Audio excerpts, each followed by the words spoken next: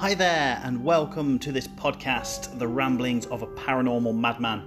I'm Paul Nunn, and before I get started, can I just say, first and foremost, thank you. It's great to have you here with me for this exciting moment. Exciting because this is my first solo podcast. Yes, I've done them before. Yes, I've done them with the Tappet guys, which have been incredibly successful. But this one is just me. Finally did it. Months and months of me saying on social media that I'll be recording one. Not getting the chance to do it, but finally, at long last, from somewhere I found the time, not only to record this podcast for myself, but also for you guys as well. My amazing friends, my family, followers and fans, all of you that follow my Twitter, all of you that follow my Facebook and interact with me on all the other social media platforms.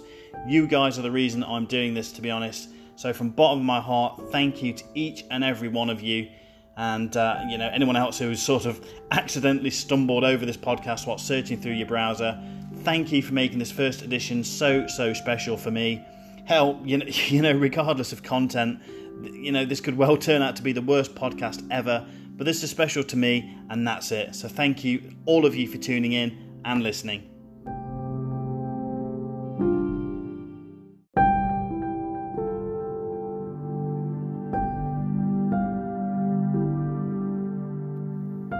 So to introduce myself, for those of you that have sort of found yourselves lost here with no clue how you got here, and of course to anyone else that doesn't actually know me on a personal level, my name, as I said earlier, is Paul Nunn, and I'm a paranormal investigator in my spare time. Not a ghost hunter, a paranormal investigator, and I do believe that they are two completely separate things. And, who knows, perhaps that's something we can touch upon in another rambling. But hey, I do stress the spare time element of what I've just said, because what a lot of people don't realise is, sadly, I do not do this as a full-time job, even though, if the opportunity was there and circumstances were correct, I would absolutely love to. But I've got a full-time job, I've got an amazing family that I support, and all of that combined does make it quite difficult, really, to do this. Don't get me wrong, that's not an excuse for delaying a podcast by a few months and sort of not being out there investigating every week. But hopefully it just gives you an idea to understand, in this game it is a bit of a juggling act in your life balance, and that's something that we have to deal with on a daily basis. So a little bit more about myself. I've worked with the Asheville Paranormal Investigation team since 2006, actually running the team since 2009. Still do. We're still out there doing various investigations and events and loads of other things. Absolutely love those guys. But in addition to that, I'm sort of working independently, doing what I love, and in doing so, I've really had the chance to work with some, I've got to say, some amazing teams, and I've met some truly great people along the way as well. So what's this podcast about, you ask? Well, in a nutshell, anything really. Ideally I'd like to keep it on a paranormal subject, and all things paranormal related, but I do have the ability to waffle on, so quite often, in my head I can venture off on a whole different tangent, so please bear with me is all I can say. But I guess ultimately what I'm hoping for down the line, and for future podcasts, if I'm lucky enough to get that far, is the ability to discuss things that you guys want me to talk about, or to even answer the questions that you guys may have. And in time I hope to be able to bring a few guests on, discuss a few various topics, discuss stories, and why not? This is my first attempt. We'll just have to see how this one goes down the line. It's always going to be a difficult one, the first one. You've got a minimal fan base, and looking on Facebook, Twitter, things like that, a lot of people I know, previous clients, family, friends, but this is where it all begins. So let's see how it goes.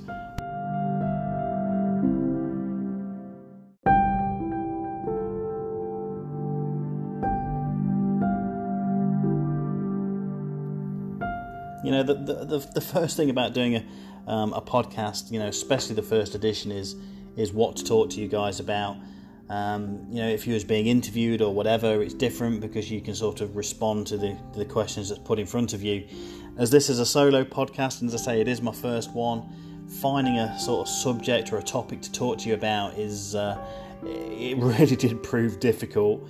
Honestly, I've racked my brains. There are so many things I've wanted to talk about, but as it's a first edition, it kind of felt a little bit wrong to go straight into these things, and so I thought break into it slowly. So whether it's a good idea or not, I honestly don't know. It could be the worst idea ever, but what I kind of thought was that a lot of people, as I said, follow me on Twitter, Facebook and whatever.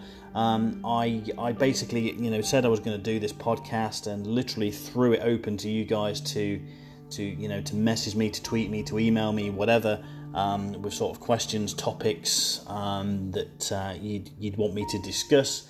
And hopefully then from then on we can build on it going forward, and hopefully give you the podcast that the podcast content, shall I say, that you want to hear and that you've asked for.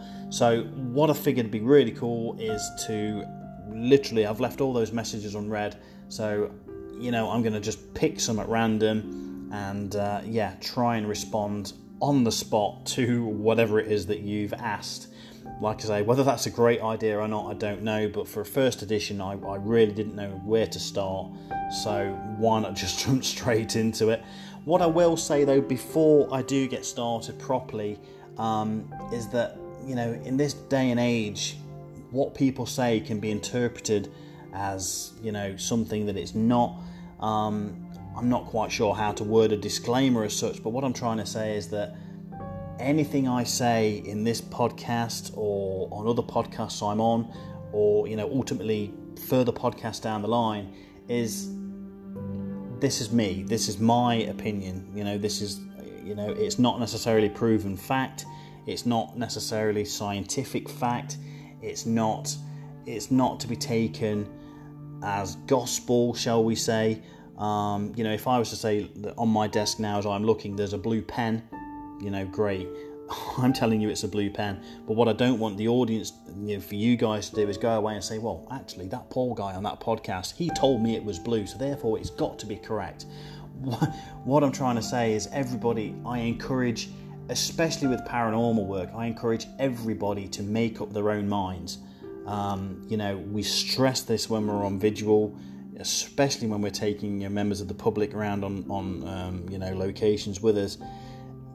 We're there to advise, we're there to give you our opinion, and what I don't want this podcast to do is become a platform because somebody thinks that I've said something and therefore it has to be true. It's probably far from it. All I can do and all I want to do with this podcast is answer things as honestly as I can, based on my own beliefs, my own understanding, my own experiences, and things that I've heard myself. All I'm trying to say is, you could completely agree 100% with everything I'm saying. You could disagree 100% with everything I'm saying. That's the idea that's what I like about the paranormal. Well, any opinion in general doesn't have to be paranormal. It could be, your favourite sports team, or your political preferences, or your religious preferences. I'm of the opinion that everybody is entitled to their own opinion. That's what makes us human. We've all got our own beliefs, we've all got our own thoughts on things. So please, what I'm trying to say is, if I say something is blue, make up your own mind. I'm not going to sway your opinion either way. It's just me giving my experience, my own views on things, and therefore please don't take it the wrong way, the right way, whatever. I'm not trying to be controversial. I'm not trying to sway anybody in any way, shape or form. I'm just trying to stress it is my opinion and my opinion only. And just because I work with the Tappet guys, the paranormal team, just because I might say something isn't paranormal doesn't mean that they don't believe it is. It's such a difficult thing to do. I'm just trying to say, look, don't take it as fact. Make up your own minds. Be open-minded about everybody. Be respectful to everybody. I may get guests on this in 2 or 3 episodes' time that will have a real strong opinion about something. But as an audience, all I'm asking you to do is be respectful of that opinion. You know, I don't want emails saying, well, you've done this, or, you know, you're wrong about that. I might well be, you know, hands up now. Everything I could give you an answer or an opinion on, I could be completely wrong. Who knows? You know, paranormal, science has explained so much of it. There's still so much of it that's unexplained. And at the end of the day, my personal experiences, you cannot tell me was wrong because you weren't there. So I'm answering everything as honestly as I can without trying to be biased in any particular favour. It is just my opinion. So I just want to get that out there straight away. So let's jump into it. First things first, like I say, I'm just waiting for my emails and my Twitter to load up. But while I'm waiting for that, there's two elephants in the room straight away. As soon as you start talking to anybody about what you do, I'm a paranormal investigator, they always ask two questions. Anybody that's tweeted me or emailed me asking me these questions, then I'm not going to answer them. It's just a generic questions that everybody asks you. The first thing, straight out the block, here we go. The first thing, you mention to anybody you're a paranormal investigator, what do they say? The first thing, absolutely first thing, well, have you ever seen a ghost? Everybody asks that question, so we might as well answer it in a generic question, straight out the blocks. No, I haven't. Not to disappoint anybody, but plain and simple, the answer to that question, have you ever seen a ghost, would be no. You know, that's it, end of. However, word that question differently and ask me, have I ever seen anything I can't explain? Then the answer would be yes. Have I ever experienced anything that, makes you question your rational thought? Yes, absolutely.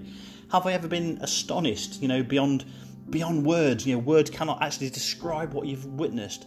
Yeah, absolutely. Happens lots and lots of times. But have I ever seen that hooded figure, that white lady, that typical spectre? No, I haven't. Let's just put that one out there straight away.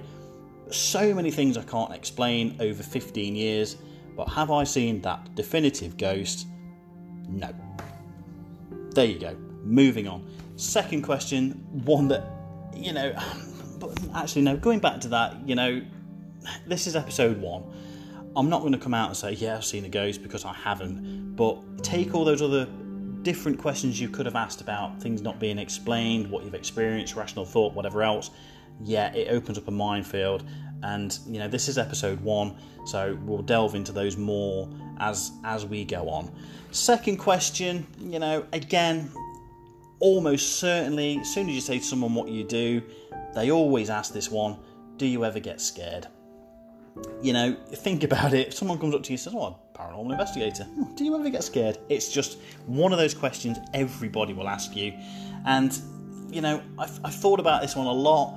I've been doing this for 15 years now, and in 15 years I think I've only ever been scared once. Again, that's something I'm going to come back to hopefully on a later episode, but don't get me wrong, you get nervous every time, no matter how much of a hardened investigator you are, you get the butterflies. Not every time, granted, perhaps, but it's there, or it's almost there and thereabouts every time. You're in a dark place, you're in a reputedly haunted building, you're gonna get nervous. I don't care who you are, but there's other feelings that go with it as well. There's the excited feeling, the apprehension, things are gonna happen. Adrenaline takes over when things do start to go down, and they are simply the best feelings. They really are. But scared, just that once, I'm afraid. And all the other times it has been, like I say, things like nerves and whatever else. But actually being scared, just the once. I will promise to come back to that one at another point. It's a story that I think you need to know me more, and I probably need to get to know you guys more before I sort of delve into that one. But what I do like to do when I get asked that question, do you get scared, is I always like to answer that with my own question, and that question is, well, why be scared? Why be scared anyway? At the end of the day, I've chosen to spend my time in that dark place, at an apparent haunted location. I'm there, I'm investigating, I'm calling out, asking for things to happen. So why be scared? At the end of the day, we're asking for these things to happen, so why be scared of it? You're encouraging it, you're hoping it's going to happen. going to happen. So my question is, why be scared? Just enjoy the experience. And my only advice to people that, come on events with me or with the team, or you go on your own events somewhere, or your own, investigations, is the only advice is enjoy it. Be thankful of anything that happens. Any interaction you get, just be grateful, because at the end of the day, we say this on locations, spirit is not there to perform circus tricks. They're not there to be performing monkeys, as we say. They're there simply to communicate in whatever way that is, whether it be knocking something, tapping something, affecting somebody, appearing to them. They're doing that the only way they can, and they've chosen you and that opportune moment to communicate with you in whatever way they found able to do, whether it be moving a glass, tipping a table. Just enjoy it, enjoy the interaction, and don't be scared. You're all there to experience it, so when you get in the situation where an experience is happening, don't be scared. Why be scared? That's what you're there for. Just embrace it, is my only advice.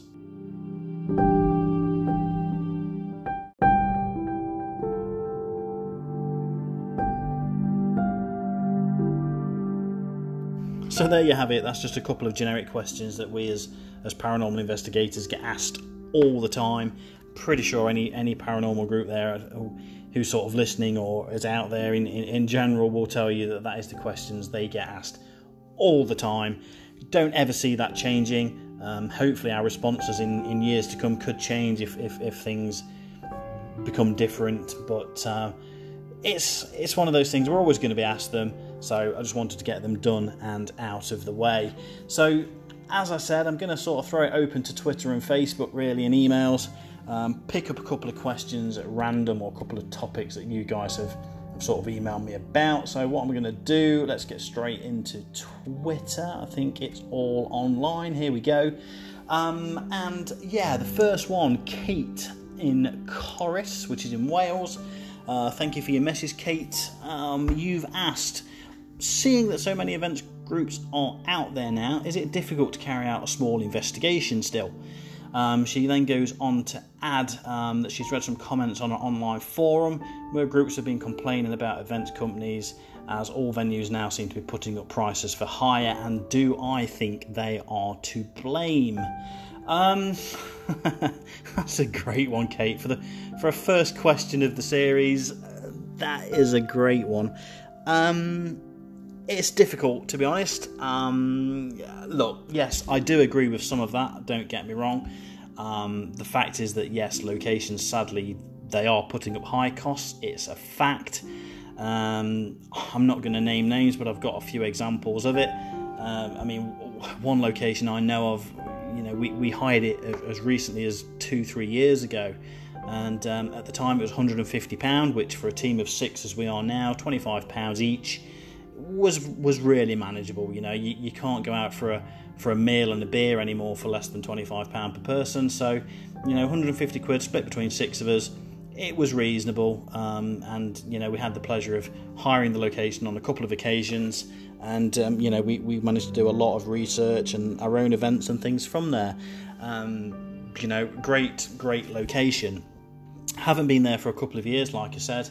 And basically, I just before the pandemic hit, sort of end of February, early March, I dropped them a quick email, said, look, we're still out there, we're still doing what we do, and we'd love to come back, continue our research at your location. The reply I got was very positive. Good to hear from you, Paul. Blah blah blah blah blah. All the pleasantries. Until I read further, where the price now.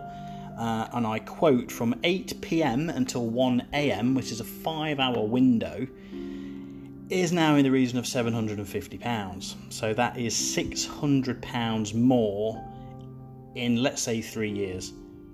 That is ridiculous.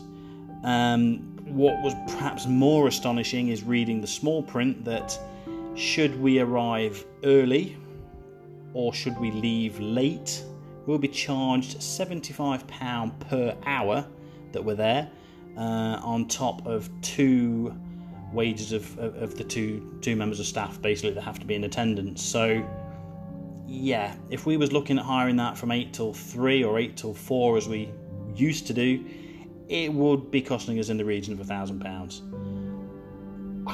I have no words. I cannot put words that are going to describe how I felt when I read that email. Despite the fact that, they've listed, the events that we've done with them previously and the works that we've done for them, and, given up our time to do events for them that's not necessarily to do with the paranormal. I've attended there on a couple of occasions just to talk to people about things. £1,000.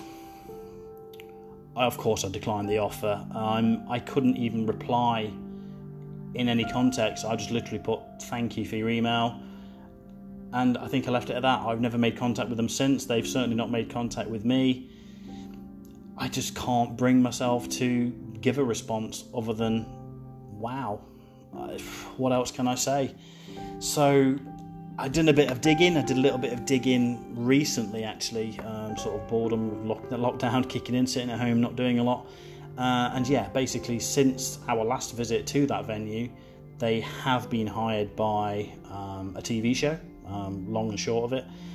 They've also been running paranormal events from there. There's been at least 3 events companies, to my knowledge, that have hired the location. Some of them several times, because it does appear as though events are running from there almost weekly.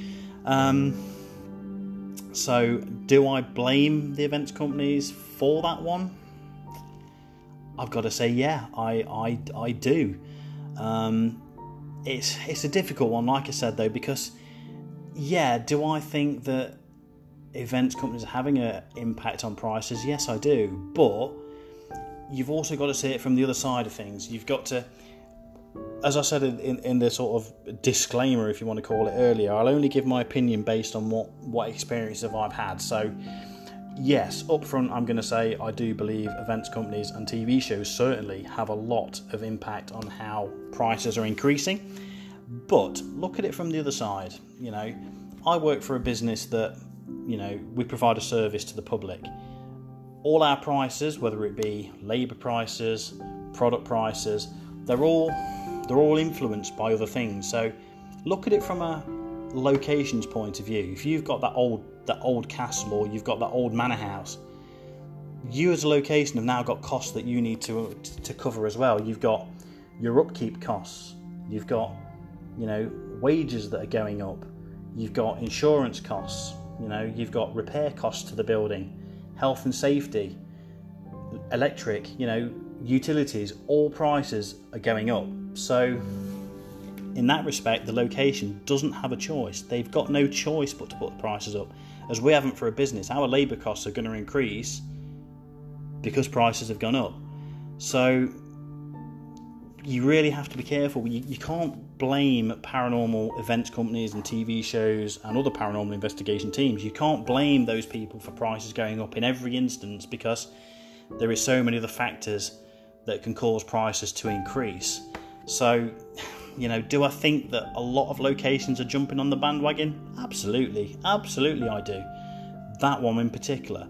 If they've got they're in a market to make money, they've got a product that they're selling, such as the paranormal location, every events company is going to want to hire that location to be able to put on their own sort of shows, their own tours, their own events. So why not? Why shouldn't the location put their prices up? I would, if it was my business. So I can't blame events companies or TV shows for that. That's down to the location. So have they jumped on the bandwagon a little bit? Yeah, absolutely. But what we have to be careful of is just think that all these locations have their own costs. So you can't blame one group of people for prices going up. It's sadly a sign of the times. Everyone's prices are going up. Cost of living's going up. Everything's going up. So naturally, locations are going to increase their prices.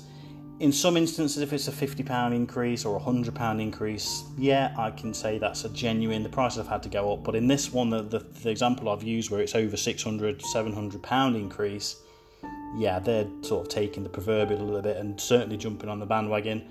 But it's so difficult. Not every location's doing the same. I do know some that, like I say, have only put a very small increase on, and they have explained that's due to upkeep costs. So it's probably as much of one as it is the other. So I can't, to answer your question, no, I can't blame events companies for the increasing costs. I can in some instances, but there's so many other factors that we need to take into account, sadly. But look at it on the flip side. You know, when I first started doing this, we could go to a local pub, a local theatre, with a camera and say, look, we want to come in and spend the night here. They'd be like, yeah, brilliant, you know, happy days, here's a key, fill your boots. That's not happening anymore. You know, free locations are still out there, but they're few and far between. So is it a good, look at it from this point of view, it could be a good thing. It could generally be a good thing that prices are increasing, because there is so many ghost hunters out there now. There are so many paranormal teams out there, for want of a better word.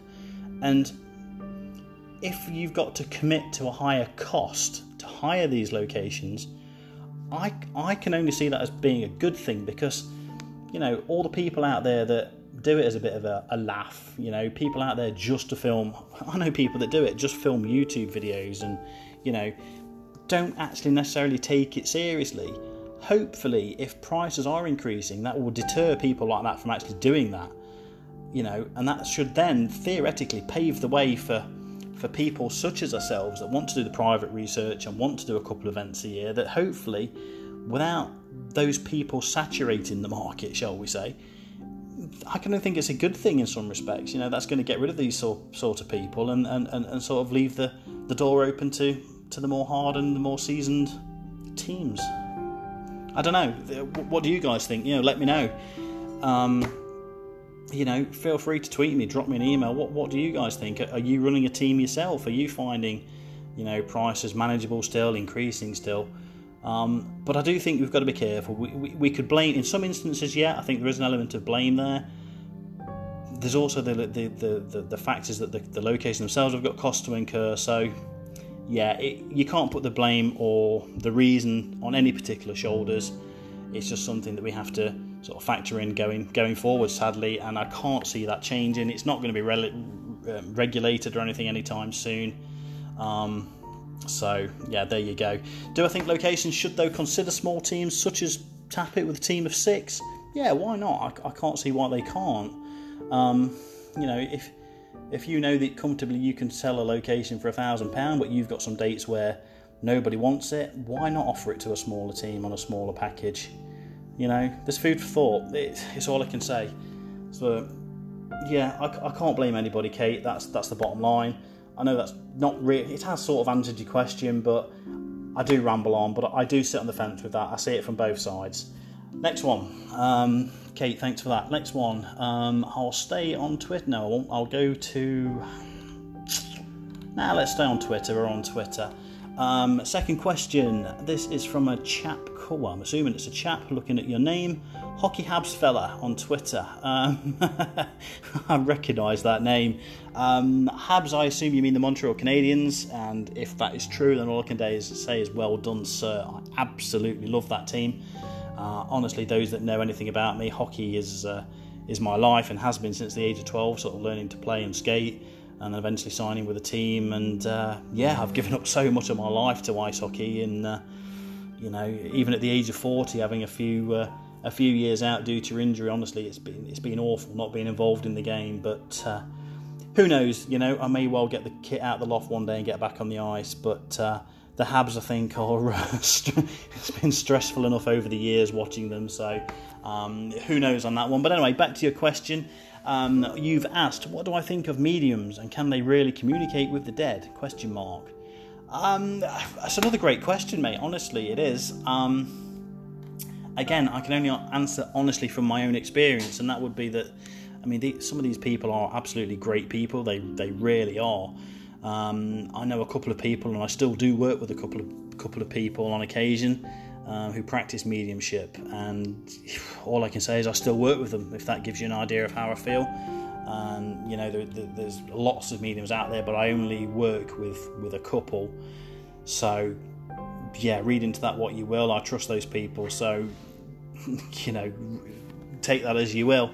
I mean, don't get me wrong, there's a lot of mediums out there, and so-called mediums, and I don't mind saying it, that there is some absolute clowns out there as well. I mean, again, experience, I've witnessed it. People who claim to be medium and they talk to spirit, but in truth they don't. I mean, there is some genuine people out there really is. But I did attend. Again, I'm not naming names. I'm not in the business of naming and shaming. Certainly not yet. But I'd attended a medium. Had one medium that wanted to work with me, and invited me along to a medium night that they was doing. So yeah, I went along, and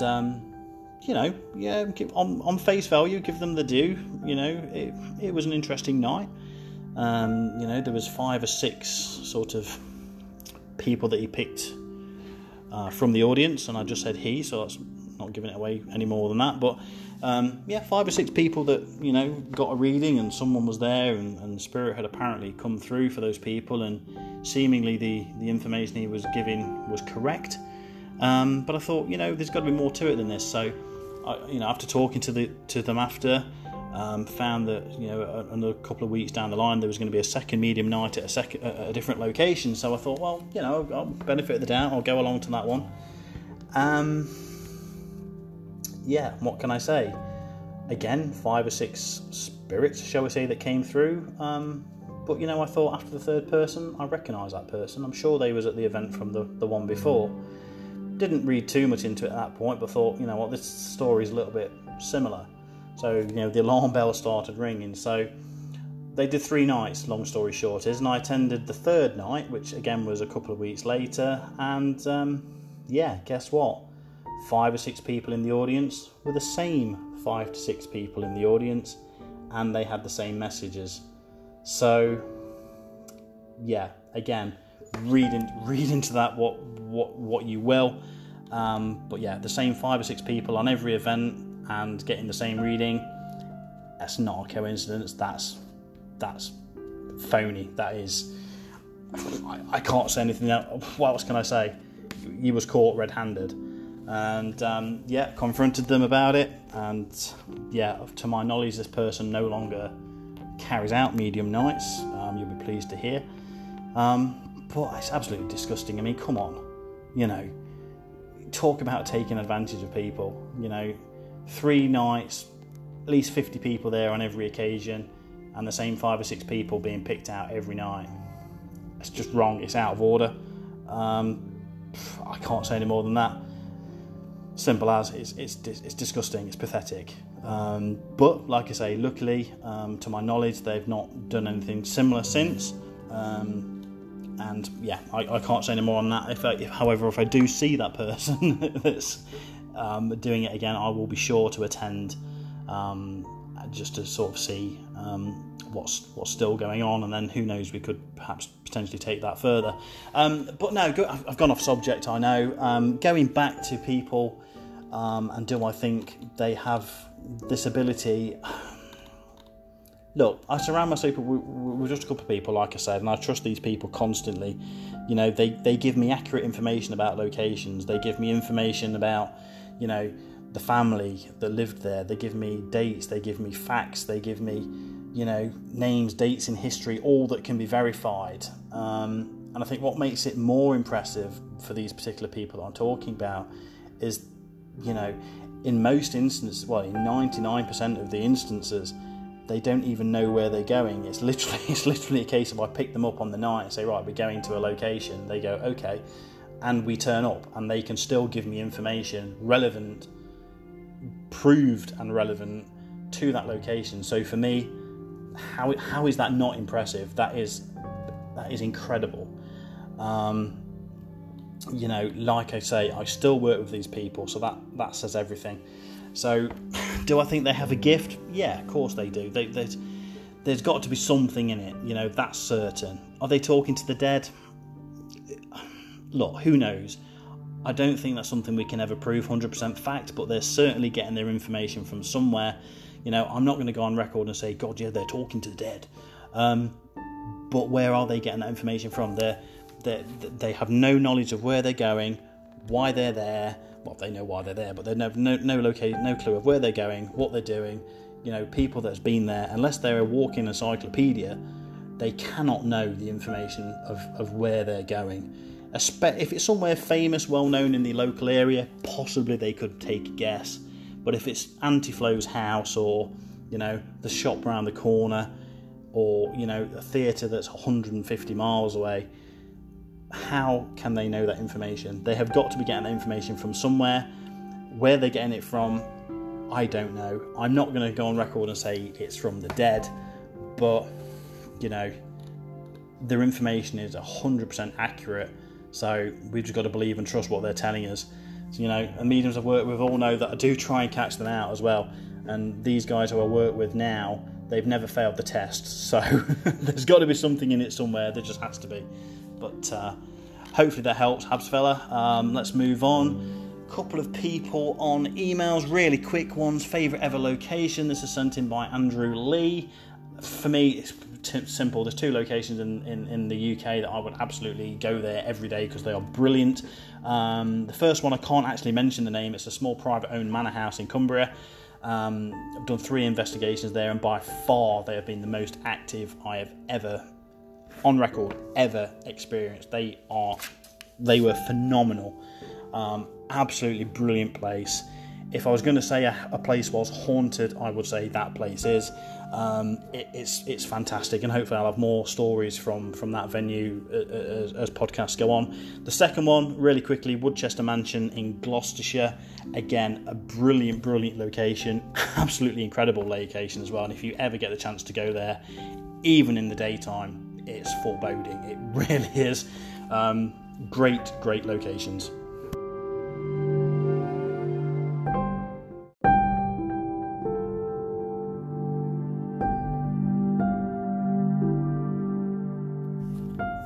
Okay, next one. Just looking at emails, and wow, honestly, I've actually got more messages from you guys than what I actually thought. Jeez.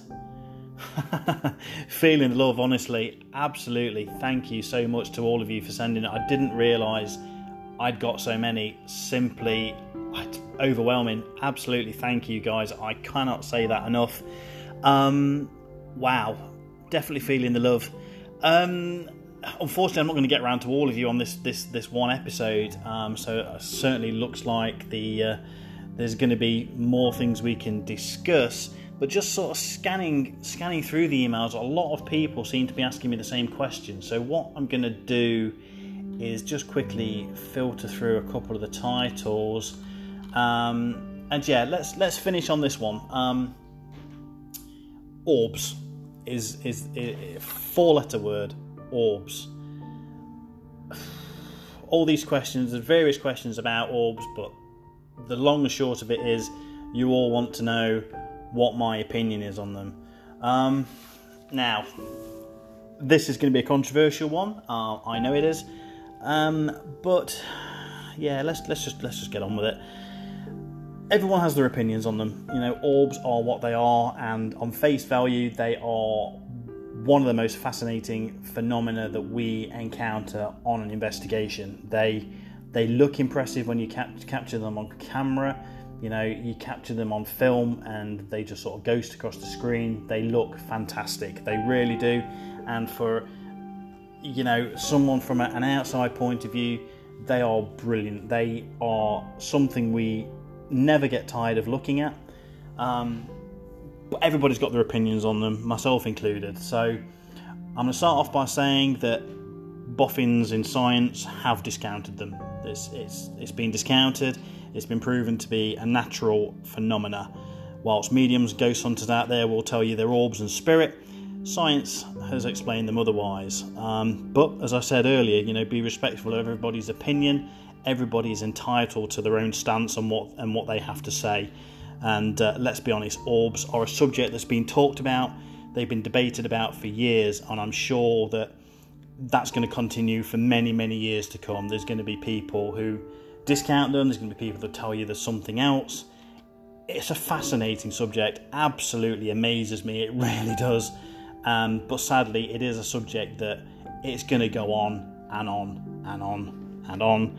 And I could probably do a podcast episode 1000 not sure I'm going to last that long, but I think we'll still be debating them then. So that's where I don't see there ever being a conclusive end to it.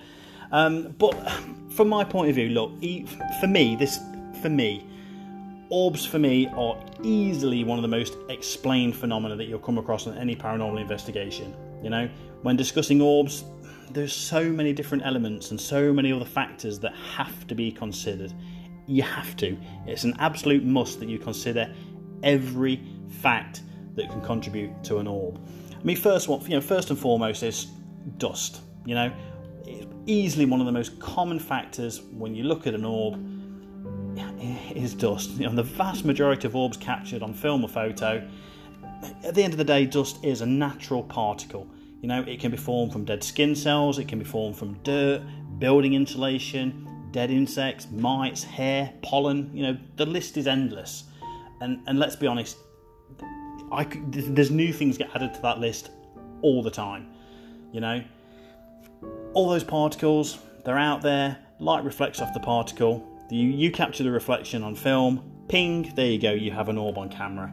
Most paranormal investigations and ghost hunts are carried out at night, so you have lots of light sources that, you know, not just a natural light. You know, your camera has a light. You know, you're using flashes, you're using torches, using infrared lights and light extensions for video cameras.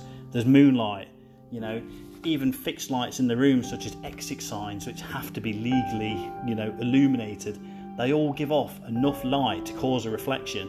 And, you know, cameras nowadays, they are so good, brilliant machines, they will pick up every single light reflection it can. So, you know, for me, an orb, most of the time, and I do stress most of the time, in my opinion, you can attribute that to dust. Like I say, light reflection happens. It can happen anytime with any light. So any image that's captured, even in daytime, you know, it can cause a reflection of dust. And if your camera is good enough, it's going to ping that up as an orb when you look back at that picture. It's one of those things. It's a fact. It happens. You know, it's science. It's there. It's proven. You know, natural response to that from people who show me all pictures is, well, I can assure you, Paul, there was no dust. Well, you can't prove that to me. You know, as an investigator, you know, you can't see dust particles to the naked eye. You know, you can easily say to me, well, Paul, I can assure you there was no dust, but can you? You know, just by taking that photo, you've moved some dust particles as you've walked into the room. You know, the particles on your clothing, on your hair, on your equipment. Are you carrying a bag? You know, all those things are going to have a dust particle of some sort on them. So it can be the most sterile, non-dusty place ever, but as soon as you walk in there, you disturb that airflow, being those particles are released. You know, so for me, dust is by far your biggest culprit for orbs. But, you know, other people come to me and say, well, the whole, you know, that orb's, you know, quite clear, quite see-through. But why don't you look at this one, Paul? This is a solid light. Well, yeah, great. It happens. Again, you think about how the light reflects, you know, the angle of the light, you know, what's causing the reflection. It will all show different on your camera, you know. Physics tell us something called backscattering, you know, which is basically a phenomenon that creates orbs in photography. It's a diffuse reflection of waves, signals and particles travelling back on itself, you know, from the direction it came. So that phenomenon can occur, you know, as with dust.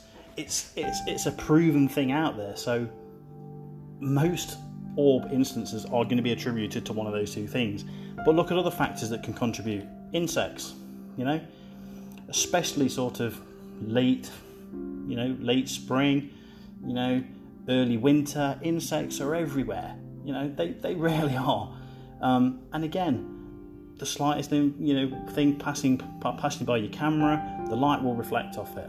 You know, you turn on a bedroom light at night with all your windows open. What happens? Every bug in the bloody garden is attracted to your light, and that's the same in a paranormal investigation. Complete darkness, lights off. You've got any form of light source, the bugs are going to be attracted to it. You know, and again, they're going to show up on camera. Perhaps, you know, On video, they may appear a little bit more gracious. They look like they're going to sort of be floating past the camera. They may have a little bit of a trail after them, but that's because they're moving so quickly in flight, and the light's reflecting back on it. It gives the appearance that it's got a trail following it. So again, insects could be a contributing factor. Your equipment, has your equipment been checked and maintained? Is there a fingerprint on your screen? Is there a speck of dirt on the lens that you've just used? If you can show me that lens is in perfect clear condition, it still doesn't mean it's paranormal. Think back to what we just said about dust and insects and how easily those particles from dust are moved around. It's not going to be perfectly clear. Your lens, there's going to be some form of contamination on every photo. That's my point. Water vapour, moisture, is that causing your orb? A learned friend of mine tells you that if you see water vapour, it can appear in different colours. So when you have that orb that's yellow or the orb that's green, water vapour can be in different shapes and colours. Have you never seen a rainbow? Exactly. So, everybody will argue orbs as something, but there is so many factors that it could be, as I've just discussed. I mean, on top of all that, you've got the human brain. People have said to me, "Well, Paul, look, there's a face in this orb." Well, yeah, on face value, I look at that picture and yeah, you can sort of see, a couple of eyes, a nose, but then you think about your brain and how your brain's working. I mean, don't get me wrong, those pictures can be pretty freaky to look at, but I encourage you just to take a step back and process the information that your brain's receiving. I don't know if I pronounced this right, but there's something called pareidolia, which is basically where the brain has a tendency to incorrectly perceive what it's looking at. Your brain will try and form what it's seeing into something that you can recognise. I mean, how many of you have sat back? I used to do it as a kid. Sit back on your back, lie back in the summer, look at the clouds, and you can see faces, you can see shapes, you can see patterns in the clouds. But are you actually seeing that, or is that just how your brain is processing the information? Your brain is picking up that that's two dots on a line. Could be a nose, but your brain's interpreting that information the way it can. And is that coming into play when you're looking at these photos? And is that translating what you're seeing into something that it's not? And then on top of that, you've got your own imagination. You've took that photo in a haunted location, so why not? All those things added up, your brain is going to think it's something. When your imagination then takes over, it could quite easily be that lady's face in the picture that you're looking at, but is it really? Think about all those things that come into play when you're talking about orbs. And as I say, it's a subject that's been debated for years to come. It's going to always be debated. Now, to give you a definitive, do I think orbs are something? I do honestly sit on the fence. I mean, science and physics have almost certainly disproved orbs. Probably 99.9% chance of the times they've been discounted, and sadly, that's where science and physics come into play. But what if? I'm not going to put all my eggs in one basket and say that. I don't know, it's difficult. If I was going to say, I've got to make a decision either way, I would certainly go on the side of science. I think that's where I'd have to leave it. If someone had to put me on the line and say, Paul, orbs, science or paranormal, I would almost certainly go science, because there is too many factors out there that can affect a photo, give the impression of an orb, and all of it is explained, in science, with dust, insects, equipment malfunctions, your own brain, your own imagination. But taking all that on board, does that mean that all orbs in photography or video can't be paranormal? No. Despite everything I've just said, no. We can't guarantee, even with science, 100% that if there's a 1% chance that an orb was paranormal, what if? That is all I can say. What if? And I quote, on the Tappet website, and And when I'm talking to people, I quote A. Lang from way back in 1897 when he said, "Science admits, if asked, that it does not know everything." I'll leave that there. So for me, orbs, yeah, almost certainly on the side of science, but there's just that 1% chance. What if? What if science doesn't know everything? I'm going to leave that there. So thank you for the first edition of my podcast. We are now done. I just want to say really quickly, thank you to all of you who've listened, to all of you that reached out to me, and hopefully all of you that will reach out to me going forward. All I can say, hand on heart, is thank you. And in closing, remember folks, you can follow me, contact me wherever via a host of platforms. Twitter and Facebook are the popular ones.